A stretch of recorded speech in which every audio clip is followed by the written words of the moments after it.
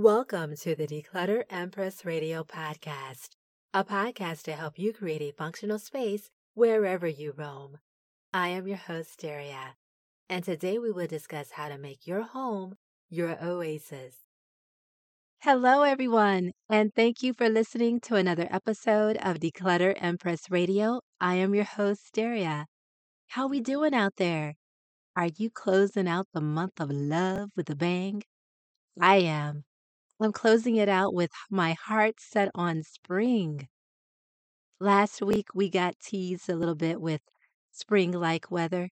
60 degrees one day, and then the temperature would immediately drop to like 29 degrees. Brr. All in one day. All in one day. But I will tell you that the winter months make me thankful for windows because when I do get the sun, when I see the sun coming out, I can easily pull up a chair or a cozy blanket and just sit there soaking it all in, taking all that vitamin D in against my skin for only, if it's only for just a few moments. Thus, the reason why it's important for us to maximize the space we have without acquiring a bunch of stuff.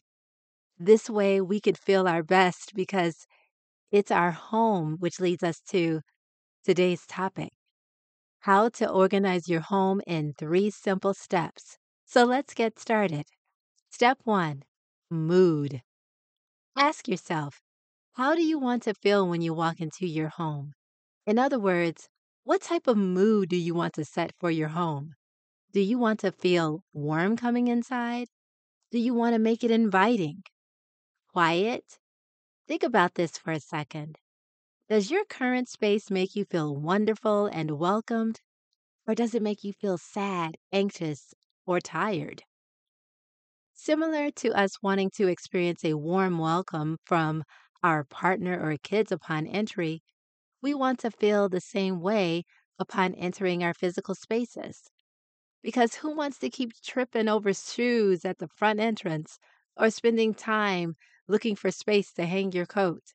It can also be a real drag when you come back from vacation to a space full of anxiety, too. And according to the American Institute of Architects, having a welcoming layout with good design supports a person's well being. In essence, think about how you want to feel and how you want others to feel when entering your space. Step 2: function. When we talk about function, what's the first thing that comes to mind? What's the first thing? Action, right? Okay, so what if we make our home functional? How can we do this? Well, let's say that your kids are all grown up and out of the house, and it's just you and your partner, or you all by yourself. You have this enormous dining room table that you rarely use. Is it still of any use to you? When I got rid of my dining room table, I had a few family members who freaked out and gasped, "You have no furniture." What? Surely I do. There are many other ways to enjoy breakfast, lunch, or dinner.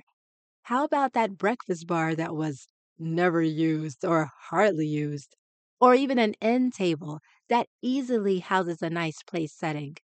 The point is to use what you have to make the most of your space. Step 3: aesthetics. What kind of aesthetics could you add to trigger the emotions you want to feel in your home? What would give you energy? What would show off your pizzazz or personality?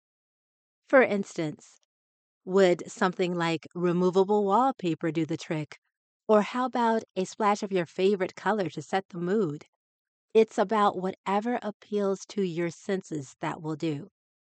To give you another idea, move a chair or a blanket closer to a window to make it your corner, or set a plant near one of your favorite places to be in your home.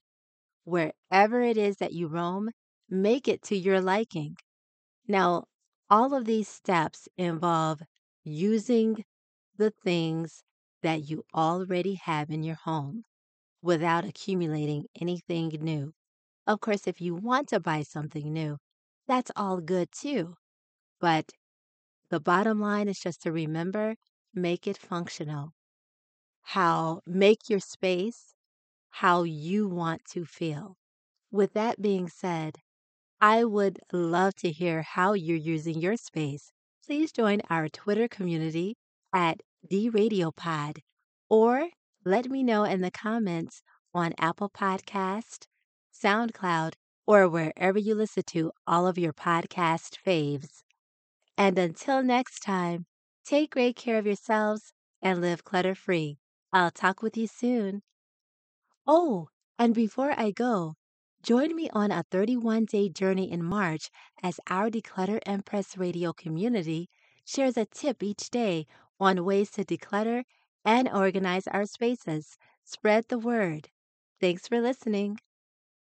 Well, that wraps up this episode. Thank you for listening to the Declutter Empress Radio podcast. My name is Daria. If you enjoyed this episode, I would like you to do two things. One, share it with a friend, a family member, or anyone who you think would benefit from listening to this podcast.